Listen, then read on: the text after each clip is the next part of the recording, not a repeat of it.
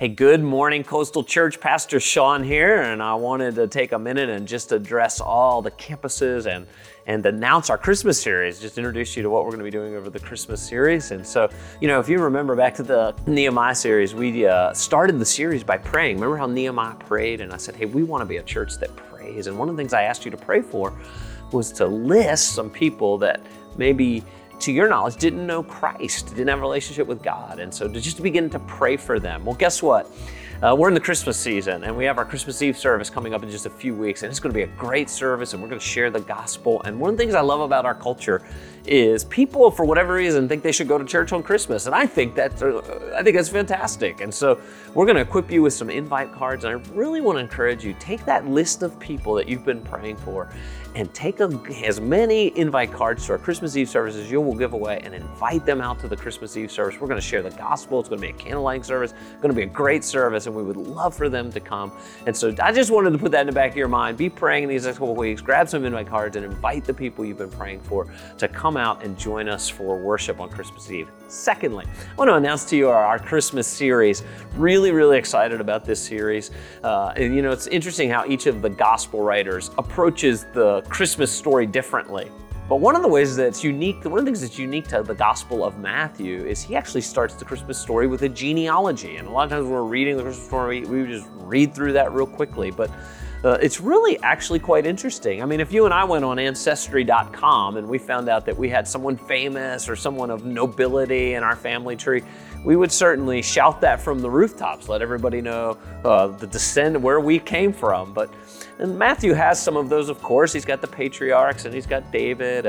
But there's some characters buried in the genealogy that I don't think if they were in our family tree, we would want everyone to know about that. And so myself and the pastors, as we began to pray about the Christmas series, we were asking the question, why are some of these characters like Bathsheba and Rahab, why are they in the genealogy of Jesus? And we concluded that it's all about grace. God, in His grace, uses broken people to exalt the gospel of Jesus Christ. And that's so encouraging to me. And I hope that's encouraging to you, that God uses people just like you and I, just like Rahab, just like Bathsheba, to be a part of what God is doing on the planet until the day that our faith becomes sight. And so I hope that you're encouraged as we unpack some of these characters out of the genealogy of the birth of Christ in this new series we're doing over the month of December, The Unlikely Family Tree.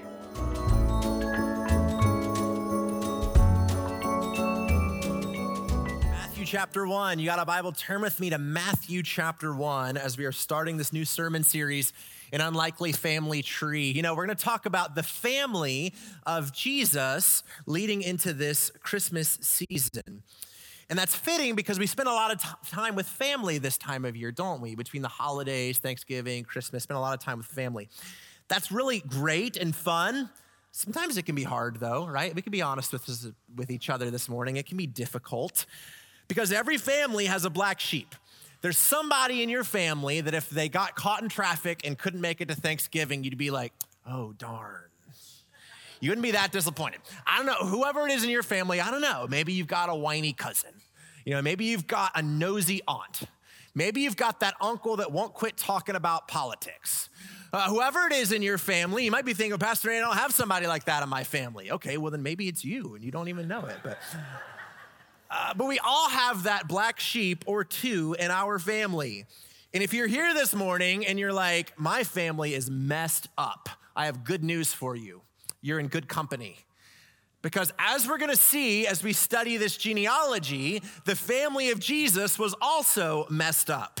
And his family tree is laid out for us in Matthew chapter 1. And I get it. When you do the read the Bible in a year plans, the genealogy isn't the part that rocks your world. In fact, you read it and you're like, I can't pronounce half of these names anyway. I think I'm just going to skip it and get back to the good stuff. But let me tell you that God doesn't waste any words.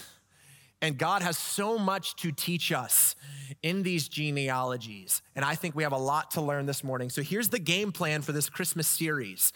We're going to go through the genealogy of Jesus, yes, but we're going to talk about the women in the genealogy of Jesus. In Matthew chapter 1, there are 5 women mentioned in this genealogy, which would not have been normal and that day. So in these 4 Sundays, we're going to talk about 4 of them. We're going to talk about Tamar this morning. We're going to talk about Rahab, Bathsheba, and Mary. And our hope in this series is that we will see, by looking at the family of Jesus, we will see God's ability to redeem broken situations and to display the glory of his grace. And so this morning, we're going to study Tamar's story together in Genesis chapter 38. And if you've ever read that chapter before, if you're at all familiar with that story, then you don't need me to tell you that there's some pretty adult themes, to say the least, in the story that we're going to study this morning. And let me be real with you. One of the things that I love about Coastal is that we don't shy away from the tough passages. We don't shy away from the weird passages. All scripture is breathed out by God and profitable. We go to all the word. Nevertheless, I'm giving you that disclaimer because we're going to talk about some pretty adult themes this morning. If you decided to bring your kids in this morning and you're like, you know what, I think I better take them to the kids area, that's great. That's all on you. You're not going to hurt my feelings. But nevertheless, I think we have so much that we can learn from this chapter of scripture this morning. And here's the main point. Here's the main point of the sermon this morning. God's grace redeems the brokenness in our lives and transforms us for his glory. With this in mind, let's read this genealogy up to Tamar, and then we're gonna study her story together. The game plan, we're gonna study Tamar's story first. Then we're gonna look and see what it has to teach us about our story. So this is what the word of God says, Matthew chapter 1, verse 1. The book of the genealogy of Jesus Christ, the son of David, the son of Abraham. Abraham was the father of Isaac, and Isaac the father of Jacob, and Jacob the father of Judah and his brothers, and Judah the father of Perez and Zerah by Tamar. So Father in heaven, we thank you for your word. Lord, we thank you that it is true, that it's life-giving, Lord, that it's life-changing. Even the passages that are tricky or difficult to understand, Father, you have placed them in your word because in your infinite wisdom, you know that we need them. Father, I pray that you would set our hearts on fire this morning with that glorious truth that you love to step into messy and broken situations and redeem them to display the glory of your grace. Lord, I pray that you would help us to understand this and by the power of your Spirit, apply it to our lives and make us like Christ. For we ask it in Jesus' name. Amen. All right, I had you turn to Matthew 1. Now, Bible drill, flip over. We're going to now Genesis chapter 38. Okay, Genesis chapter 38. Turn back there with me. We're going to study the story of Tamar, the first woman mentioned in the genealogy of Jesus. Let's talk about Tamar's story. Let's read this beginning in verse 1. The word of God says, "It happened at that time that Judah went down from his brothers and turned aside to a certain Adulamite whose name was Hira. There Judah saw the daughter of a certain Canaanite whose name was Shua. He took her and went into her, and she conceived and bore a son, and he called his name She conceived again and bore a son, and she called his name Onan. Yet again she bore a son, and she called his name Shelah. Judah was in Chezib when she bore him. Judah took a wife for his firstborn, and her name was Tamar. But Judah's firstborn, was wicked in the sight of the Lord, and the Lord put him to death. Then Judah said to Onan, "Go into your brother's wife and perform the duty of a brother-in-law to her, and raise up an offspring for your brother." But Onan knew that the offspring would not be his. So whenever he went into his brother's wife, he would waste the semen on the ground so as not to give an offspring to his brother. And what he did was wicked in the sight of the Lord, and he put him to death also. Then Judah said to Tamar, his daughter-in-law, "Remain a widow in your father's house till Shelah my son grows up," for he feared that he would die like his brothers. So Tamar went and remained in her father's house. All right, elephant in the room. Real quick. I know what you guys are thinking right now. Can read your minds. This is what's going on in your head. Pastor Nate, what on earth? I came in this morning wanting shepherds. I wanted wise men. I wanted angels. I wanted a manger. I wanted sweet 6-pound, 8-ounce baby Jesus. What are we doing here? not so fast. Stay with me. Trust me. God put this chapter in the Bible for a reason, and he mentioned Tamar and Judah and Perez in Matthew chapter 1 in the birth story of Jesus for a reason. And I believe God has something incredible to show us from his word this morning. So let's jump in with a little bit of context. So the book of Genesis, chapters 37 to 50, are telling the story of Joseph. Starting in chapter 37, Joseph is beloved by his father, hated by his brothers. They were jealous of him, so they beat him up, they throw him in a pit, they sell him into slavery, they go back and tell dad that an animal killed him. Joseph's story is going to continue in chapter 39. But then in between Joseph's story, we have this chapter 38 that seemingly has nothing to do with Joseph. And so have you ever done one of those puzzles where you're like, hey, which one of these does not belong? When you're reading through Genesis, you might think, what is this doing here? Like, how does this fit with the story of Joseph? That's what we're gonna see. God is gonna show us exactly what he wants to do in this chapter, and I believe he is gonna teach us something vital today. So let's real quick summarize what's going on here. Judah marries a Canaanite woman. You might remember they ain't supposed to do that. Abraham's family is supposed to be distinct. They have 3 kids, Onan, and Shelah. Now, marries a woman named Tamar. Doesn't give us any details, but wasn't a good guy, and God took him out. So then Judah tells Onan, all right, now I want you to marry Tamar and raise up an offspring for your brother. We hear that and we're like, what? But we need to understand the ancient custom called levirate marriage. Levirate marriage was the idea that when a woman's husband would pass away and they didn't have any children, her brother would then have a child with her, and the firstborn would be raised up for the brother. The reason for this is that often a widow in this culture would have been left economically vulnerable, and his brother's name would have perished. We see this in Deuteronomy 25. It says, if brothers dwell together and one of them dies and has no son, the wife of the dead man shall not be married outside the family to a stranger. Her husband's brother shall go into her and take her as his wife and perform the duty of a husband's brother to her. And the first son whom she bears shall succeed to the name of his dead brother, that his name may not be blotted out in Israel. So when Judah goes to Onan and tells him to do what he tells him to do, that's what he's talking about. Okay, he's talking about raising up an offspring for his brother. And so Onan knew that the child would not be his, so how do I say this politely? He did not do what was necessary to raise up an offspring for his brother. That's the most PG way I can put it. He did not do what was necessary in order to have an offspring for his brother. Why did he not do that? I think because Onan knew that if he gave an heir as the firstborn, he would get more of the inheritance than him. I think it's motivated by greed, but here's the deal. Here's what's fascinating. There's a similar story in the book of Ruth where there was a closer relative than Boaz that could have married Ruth. And you remember what that guy did? He said no. So here's the deal. Onan could have just said no, but he doesn't. He does what we read about in this story. Why? Because Onan was willing to have sex with Tamar, but he was not willing to raise up a son for his brother. He wanted the pleasure without the responsibility. In other words, he was using her and lying to Judah. It was done under false pretenses. And God held him responsible for this. God judged Onan for this and took him out. So how does Judah respond? Judah totally misses the point. He thinks Tamar's the problem, like she's cursed or something. It doesn't see the wickedness of his sons. So he tells her, okay, you go stay in your father's house, and when my other son's old enough, you can have him, knowing full well he ain't gonna do that. Guys, this is a bad situation.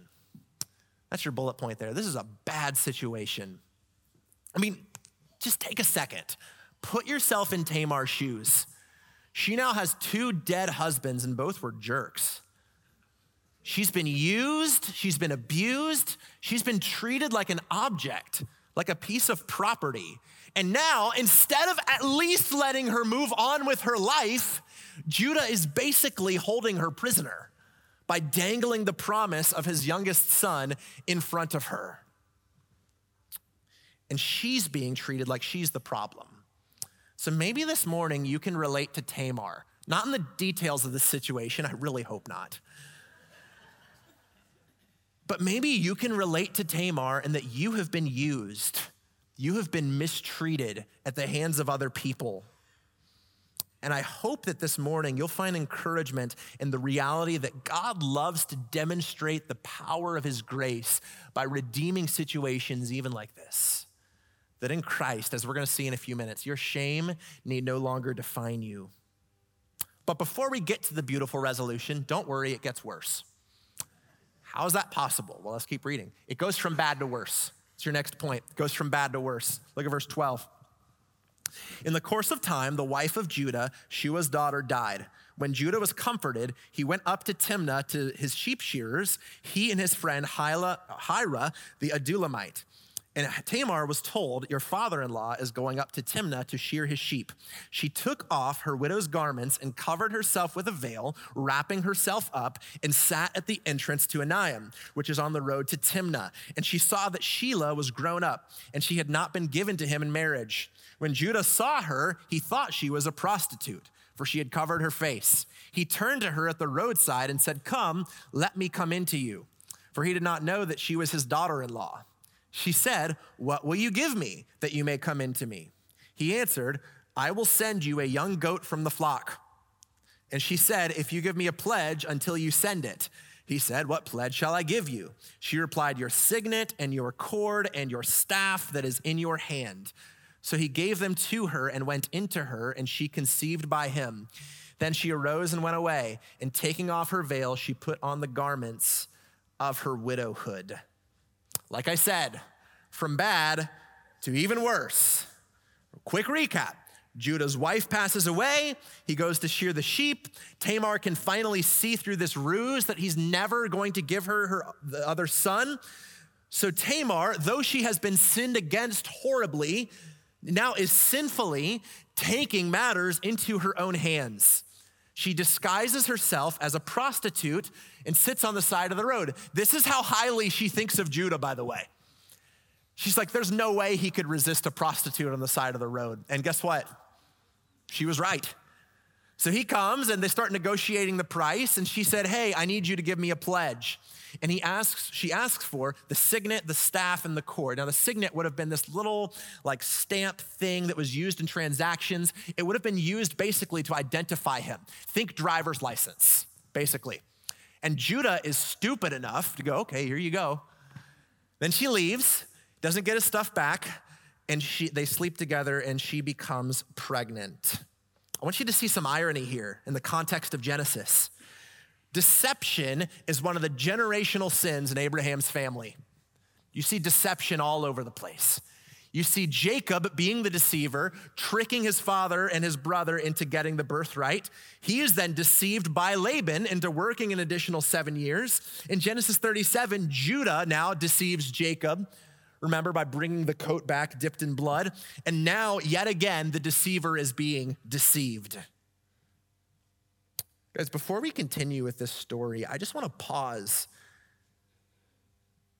I talked to a guy after the first service, and he made a comment like, I read this story with my family recently, and my daughter was just like, this story is so messed up. And I was like, I agree with her. It is messed up. She had exactly the right reaction. Guys, we should be disgusted at what we just read. We should be absolutely repulsed by this, because this is so far from what God intended for marriage and for sex, these good gifts from him. A man with his own daughter-in-law. This is repulsive. And yet, just when we're ready to skip over this chapter because we think we can't take it anymore, we're about to see God use this in a dramatic way.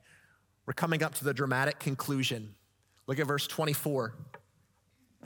About 3 months later, Judah was told, Tamar, your daughter-in-law, has been immoral. By the way, in the Hebrew, that's probably more literally prostitution.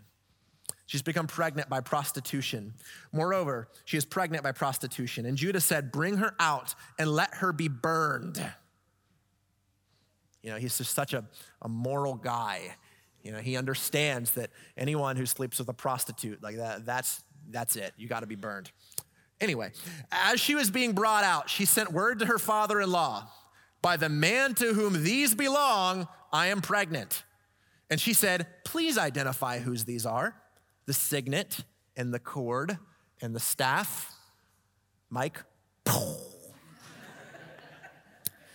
Then Judah identified them and said, she is more righteous than I, since I did not give her my son Shelah, and he did not know her again. It's starting to become like an episode of Maury, Like, Judah, you are the father. Judah finds out that she's pregnant, and being the paragon of moral virtue that he is, he's like, I can't tolerate this in my house. Anyone who would engage in prostitution, they got to be burned. And then she pulls out his driver's license and is like, hey, actually, it was with this guy. And he knows he's caught. His hypocrisy is on full display. Buddy, if she deserves to be burned, you better get right alongside her. And he recognizes it. He owns it. He said, she is more righteous than I. Not saying that what she did was righteous, but she is more righteous than I because she only did this because of my lie and deception. This is the resolution to this story. Now it's been caught. But how can God bring good out of this? When we read this story, how can God bring any good out of this? The good is how the chapter is going to end, with two providential births. That God brought two new lives into this world, and he would use those two new lives in powerful ways. Look at verse 27. When the time of her labor came, there were twins in her womb. And when she was in labor, one put out a hand, and the midwife took and tied a scarlet thread on his hand, saying, this one came out first. But as he drew back his hand, behold, his brother came out, and she said, what a breach you have made for yourself. Therefore his name was called Perez. Afterward, his brother came out with a scarlet thread in his hand, and his name was called Zerah. The Bible has a lot of birth stories. I'm sure, ladies, if we were to ask you, a lot of you have a lot of fun birth stories. I don't know if fun's the right word, but a lot of birth stories. I have been present for two births, our two children. It always makes me praise the Lord that I'm a man. But the Bible has a ton of birth stories, especially in the book of Genesis. We're gonna talk about why in a couple of minutes. But this is the redemption moment in this story. When these twins are born, you have Zerah, whose name means scarlet because of the cord tied on his hand. He's supposed to be born first. But then Perez is like, and he pushes his brother aside and comes out first. So they literally name him Perez, which means breach, that he has pushed his way out.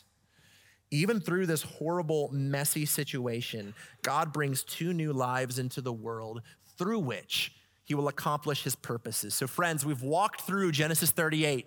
We've seen this story. We have looked at it clear in the face of this broken, weird, messy situation. But now we need to shift gears. We've talked about Tamar's story. Now I want to talk about our story. I want to talk about our story. What can we learn about our story from Tamar's story? I want to show you two things fundamentally. The first, is this. God's grace redeems our brokenness. God's grace redeems our brokenness. This story is one reminder of so many throughout Scripture that there is no one too far gone for the grace of God. That there's no sin that's too big for God to forgive, that there's no shame too deep for God to heal, that there's no situation too broken for God to redeem and restore and use for good. I want to show you a few ways that we see that dynamic at work in this story. First of all, in Tamar's life. Tamar was used. She was objectified, treated like a piece of property by Onan for his own lust. Judah made her a prisoner and blamed her for the death of his sons. Yet how is Tamar remembered in the rest of the Bible? Is she identified by her shame? Not at all. In fact, quite the opposite. Her name becomes a blessing later in the Bible. Did you know that?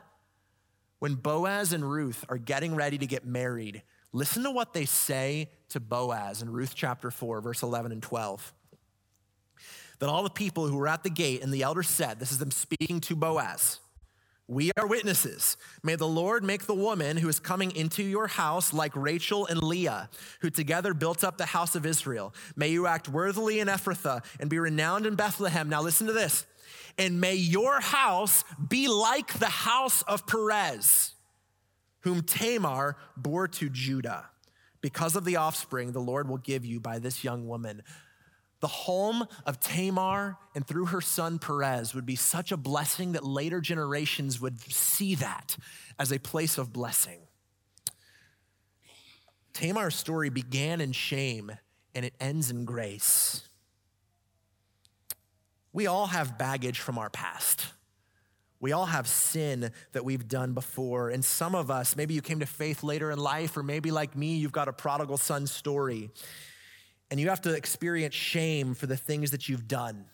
Maybe you struggle to forget or to forgive things that you've done. Maybe the shame is not because of things that you've done, but you experience shame because of what's been done to you. Because others have treated you shamefully. You've been used or abused, and because of that, you can feel hopeless or worthless. Let me encourage you with this truth this morning, church. In Christ, your shame no longer defines you. In Christ, your shame no longer defines you. Grace is what defines you. You know, I'm very blessed. He didn't know I'm going to do this, but I'm very blessed to have a friend and a mentor visiting with us this morning, Dr. Andy Wood. He's been a friend and mentor and counselor to me for years. I talk to him regularly on the phone, and I remember about 2 years ago, you might not remember this, brother, but I was struggling with shame in my own life, and he sent me a poem that he wrote that I have saved on my phone, and I've gone back and read multiple times when I've began to struggle with the pull of shame in my heart, a poem that he wrote called A Product of Grace. And as I reflected on Tamar's story, these words came to my heart. Listen to this. I am a product of grace. No measure of performance could ever achieve in a lifetime what the grace of God performed in an instant. No failure could erase what the Spirit of God has completed for all of eternity. I am a product of grace. No nod of any human's approval could compare with the fulfillment, the joy, the wonder of knowing my heavenly Father has turned his face toward me. No amount of mortal rejection can change the fact that my Lord God has made me accepted in the beloved. I am a product of grace. No sin of the past, no matter how grave, can resist the transforming power of a risen Lord. No future failure can change the fact that I am an heir of God, a joint heir with Christ. Church, if you are in Christ, you are not a product of your past. You are a product of grace. Sin no longer defines you. Christ defines you. Listen to what the word of God has declared to be true of you. It's 2 Corinthians 5. If anyone is in Christ, he is a new creation. The old has passed away. The new has come.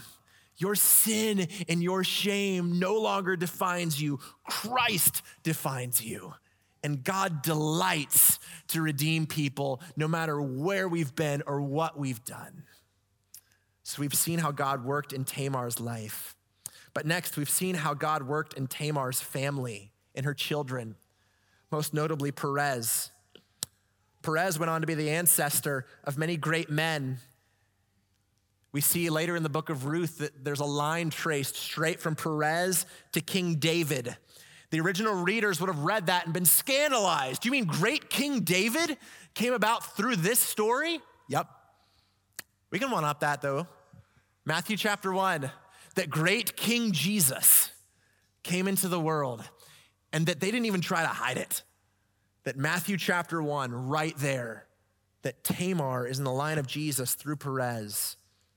You see, if Tamar's story teaches us that it doesn't matter what you've done, Perez's story teaches us that it doesn't matter where you're from. Because his family is screwed up. Like you think yours is messed up. Imagine Thanksgiving in Perez's house. Hey, mom and dad, how'd you guys meet? Talk about awkward. But God doesn't choose people based on family pedigree, does he?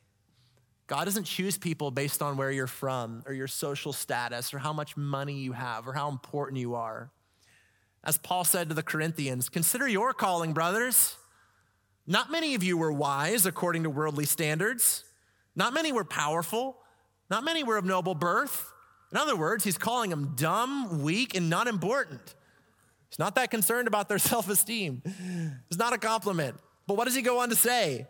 But God chose what is foolish in the world to shame the wise. God chose what is weak in the world to shame the strong. God chose what is low and despised in the world, even the things that are not, to bring to nothing the things that are. And why does he do it? So that no human being may boast in the presence of God.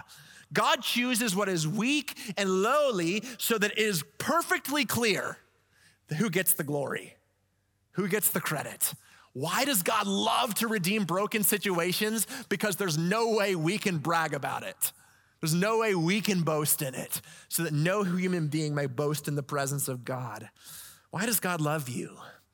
Not because of where you're from, not because of what you've done to earn it, not because of anything in you. He loves you because he is love. And it's an overflow of his character. You might be thinking this morning, yeah, but Pastor Nate, my family, you haven't met them. We're not important. Even more than that, we're from Gloucester. People outside of here can't even pronounce it right. They say like Gloucester or Gloucester or whatever else. They can't even say it. We just say it's next to Yorktown. They're like, oh, okay, yeah. Like they don't even know where it is. I'm not important. I'm insignificant. When you start to feel insignificant, you should say, yeah, but do you know who my dad is? Do you know how important my heavenly Father is? Do you know how important my older brother is? He's kind of the king of the universe, King Jesus. In Christ, you are a son or a daughter of the Most High King. You are infinitely loved and infinitely cherished. So we see that God changed Tamar's life. We see that God changed Tamar's family. And lastly, God used Tamar to change Judah. God used Tamar to change Judah. The narrative arc of Judah is my favorite in the Bible, bar none. Love it. Love Judah's story. If all you've read is 38, you're like, oh, what? Let me explain.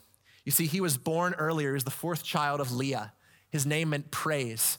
This time I will praise the Lord, she said, when Judah was born. But his life up to this point had been anything but praiseworthy. In Genesis 37, it was his idea to sell Joseph into slavery. In this chapter, we see his sexual immorality. We see his deception, his hypocrisy.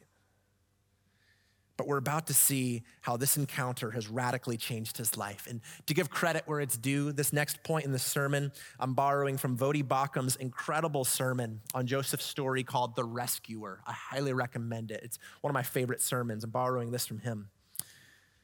You know, Joseph endures the suffering and shame of, first of all, being beaten and betrayed by his brothers. He endures slavery. He endures a false accusation that lands him in prison. He endures all these horrible things. Then eventually he is brought up to prominence in the land of Egypt. He's made the VP, second in command of Pharaoh himself. Years later, a famine strikes the land and Judah and his brothers don't have any food. So they go to Egypt to buy food. When they see Joseph, Joseph recognizes them. They don't recognize him. They think he's been dead for 2 decades. So Joseph decides to test them. He holds one of their brothers back and he said, I want you to go back and I want you to bring back your youngest brother, Benjamin. Then I'll bring you more food. So they go home. They ask Jacob, can we bring back Benjamin? He says, absolutely not. There's no way I'm losing another son. This is what Judah says, chapter 43.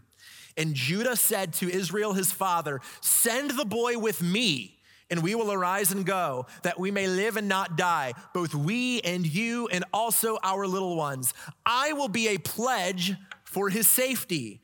From my hand you shall require him. If I do not bring him back to you and set him before you, then let me bear the blame forever. Does he sound like a changed man? Earlier, he's offering pledges so he can sleep with a hooker. Now he's saying, I am the pledge. I will be a pledge for his safety. If he doesn't come back, put the blame on me. He is now taking responsibility for the family. He's now selfless and humble. So they go back. He brings Benjamin. Joseph decides it's time for one more test. He plants something in Benjamin's bag, and then he brings them back. And he says, as a punishment for your theft, I'm going to keep Benjamin as a slave in Egypt forever. Why is Joseph doing this test, by the way? He's saying to his brothers, are you going to abandon him like you abandoned me? And what does Judah do? Whereas last time he watched as Joseph was carried away into Egypt and went back and lied to his father. This time, he gives this incredible monologue in Genesis 44, and listen to how it ends. He said, now therefore, please let your servant remain instead of the boy as a servant to my Lord, and let the boy go back with his brothers. For how can I go back to my father if the boy is not with me? I fear to see the evil that would find my father. This is a changed man. This is what grace does, church. Grace not only forgives, grace transforms. This man who was once selfish is now sacrificial. This man who was once lustful is now loving. He is now offering himself in the place of his brother so that his father would be pleased. But I hope you hear an echo in Judah's words, because you know what Judah is essentially saying here? He's saying to Joseph, take me instead of my brother. Let the punishment that he deserves be placed upon me, and let me bear it. And why? So that my father will be pleased with his salvation. Does that sound familiar? Because Judah is going to have another son who is a lion from the tribe of Judah. Unlike Judah, he would be perfect and sinless from the very beginning. And yet one day he is going to go to the cross, and it would be as if King Jesus, the Lion of Judah, were to say, take me instead of my brothers. Let me bear their punishment in their place so that, Father, you will be pleased with their redemption. That's the gospel, that Christ is our substitute, that Christ bore our sin and our shame in our place. And in Christ, when we come to him, he transforms us so that, like Judah, we go from selfish to sacrificial, from proud to humble, from broken to holy. How does grace redeem our brokenness? By stepping into our world and bearing it in our place on Calvary. This is the gospel. And if you're here today and you're not a Christian, let me tell you, this is your only hope. All of us have sinned before a holy God, and we deserve to bear our punishment. But Jesus loved us so much that he is God in the flesh. He entered into this world. He went to the cross, bearing our sin in our place. He bodily rose from the grave 3 days later, conquering sin and death, so that when we turn to him, we will have eternal life. When we repent of our sins, we believe the gospel, and we receive him as Savior. That's the gospel. But there's one more thing I want to show you about our story this morning that we learned from Tamar's story, and it's this. We are saved through a miraculous birth. We are saved through a miraculous birth. Tamar's story ends with this providential birth story through this conception and the birth of the twins, Perez, who would be the ancestor of King Jesus. But at Christmas, you and I are celebrating that we are saved through a miraculous birth. You know, I mentioned earlier that the Bible's filled with birth stories, from Abraham and Sarah, who had kids after 90, to Rebecca, who was barren and then had children, to Rachel, who was barren and then had children, to Hannah, who was barren and then had children, to Zechariah and Elizabeth, who had John the Baptist at a very old age. Why so many birth stories? Because it's foreshadowing something.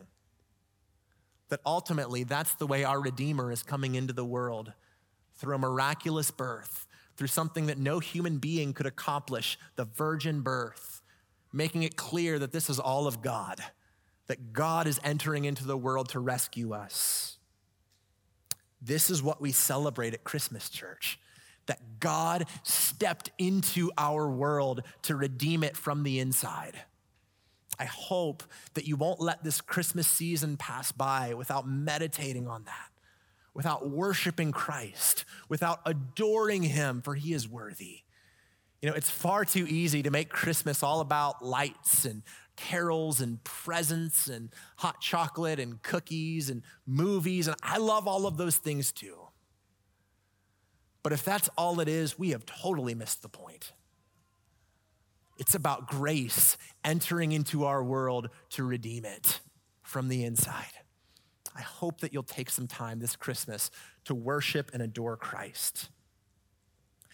As we close this morning, let me leave you with two practical takeaways that we can learn from this story as we invite the prayer team and the worship team to come forward. And as always, if you came in this morning with a burden, we have prayer team members here who'd love to talk with you and pray with you. Let me leave you with two practical takeaways. First of all, in light of what we've seen this morning, leave your shame behind. Leave it in the rearview mirror. In Christ, leave it behind. God's grace redeems our brokenness. Maybe you're here this morning and you struggle with shame. It could be over a sin that you've committed in your past that you hate and you live with regret and you hope no one ever finds out what you've done. Maybe you're here and the shame is not because of your own sin, it's because of sin that someone has done to you. You've suffered greatly, you've been abused, you've been hurt and mistreated, and you feel ashamed and worthless. Man, God's grace redeems us so that while shame can be in the beginning, it's grace in the ending. That shame no longer defines you, Christ defines you. How can we do that? We need to learn how to view ourselves the way that Paul viewed himself. I'm willing to bet you're not worse than Paul. I don't know, maybe you traveled around the world persecuting churches. If so, then maybe you're on the level of Paul, but I'm willing to bet not. How did Paul view his past? He said, I was a blasphemer, a persecutor, an insolent opponent. But then what does he say about it? 1 Timothy 1:16, but I received mercy for this reason, that in me, as the foremost, that is, as the chief of sinners, Jesus Christ might display his perfect patience as an example to those who are to believe in him for eternal life. He's not hiding his past, he's displaying it because it's an example of what Christ has redeemed. Paul was a product of grace, but Paul was also a trophy of grace. He existed to display the incredible grace of God. So man, if you're here today and you're wrestling with shame, let the grace of God melt away your shame this morning. You might be living thinking, but Pastor Nate, if people find out what I did, maybe they'll judge me. Maybe they'll think less of me. We live in cancel culture after all. When grace has redefined your worldview, your response will be, so what? Let them find out. Who cares? You know why? Because in Christ, your past is not a threat, it's a testimony. The sin of your past is an example to those who would believe in him for eternal life. We have nothing to hide because it's all been redeemed by Christ. Let your life, brokenness and all, be a trophy of grace. Last takeaway, and we'll close with this. Leave your sin behind. Leave your shame behind, but also leave your sin behind. It says in Genesis 38:26, after Judah confessed, he did not know her again. He did not go back to his sin. What did Jesus say to the woman caught in adultery after he forgave her? He said, go and sin no more. Yes, we leave our shame behind, but we also leave our sin behind. Grace does not only forgive, grace transforms, it cleanses, it changes us. The same grace that saves us also sanctifies us. So let's leave behind the sin that characterized our lives before Jesus. This is what Peter wrote. He says, as obedient children, do not be conformed to the passions of your former ignorance, but as he who called you is holy, you also be holy in all of your conduct. Let us never be like the Israelites, who when they looked back on their bondage in Egypt were saying, but the food was really good. the cucumbers and the melons. I know we were in slavery, but the food was better than this manna. Guys, let's look at our past before Jesus and praise him for what he saved us from and commit ourselves to living new lives to the glory of God. My hope and my prayer for us at Coastal Gloucester is that this church would be a trophy case, that this building would be a trophy case where God displays the trophies of his incredible grace, where our lives would be a testimony to our God's power and delight in redeeming and restoring broken people like you and me. Amen. Let's close with prayer. Father in heaven, you have been so kind to us. You have been so good to us, so far beyond what we could deserve. I thank you, Father, that your grace intervened and rescued me when I was a stranger wandering from the fold of God. I thank you, Lord, that in Christ, shame and sin no longer define us, but your grace defines us. I pray, Father, that you would help us to rest and to rejoice in Christ this Christmas season. Lord, we love you. Bless us as we go from this place. Let us live for your glory alone. For we ask it in Jesus' name. Amen.